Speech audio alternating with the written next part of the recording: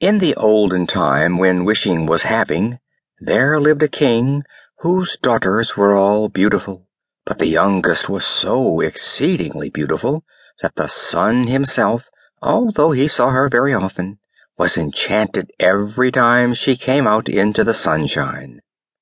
Near the castle of this king was a large and gloomy forest, and in the midst stood an old lime tree, beneath whose branches splashed a little fountain. So, whenever it was very hot, the king's youngest daughter ran off into this wood and sat down by the side of this fountain, and when she felt dull, would often divert herself by throwing a golden ball up in the air and catching it, and this was her favorite amusement. Now, one day it happened that this golden ball, when the king's daughter threw it into the air, did not fall down into her hand, but on the grass, and then it rolled past her into the fountain. The king's daughter followed the ball with her eyes, but it disappeared beneath the water, which was so deep that no one could see to the bottom. Then she began to lament and to cry louder and louder, and as she cried, a voice called out, "Why weepest thou, O king's daughter? Thy tears would melt even a stone to pity." And she looked around to the spot whence the voice came, and saw a frog stretching his thick, ugly head out of the water.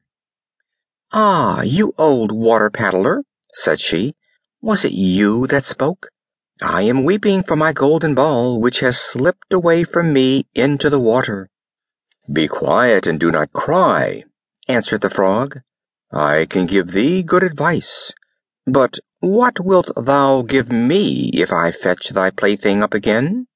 "What will you have, dear frog?" said she. "My dresses, my pearls and jewels, or the golden crown which I wear?" The frog answered, "Dresses or jewels or golden crowns are not for me. But if thou wilt love me, and let me be thy companion and playfellow, and sit at thy table, and eat from thy little golden plate, and drink out of thy cup, and sleep in thy little bed, if thou wilt promise me all these, then I will dive down and fetch up thy golden ball." "Oh, I will promise you all," said she, "if you will only get me my ball."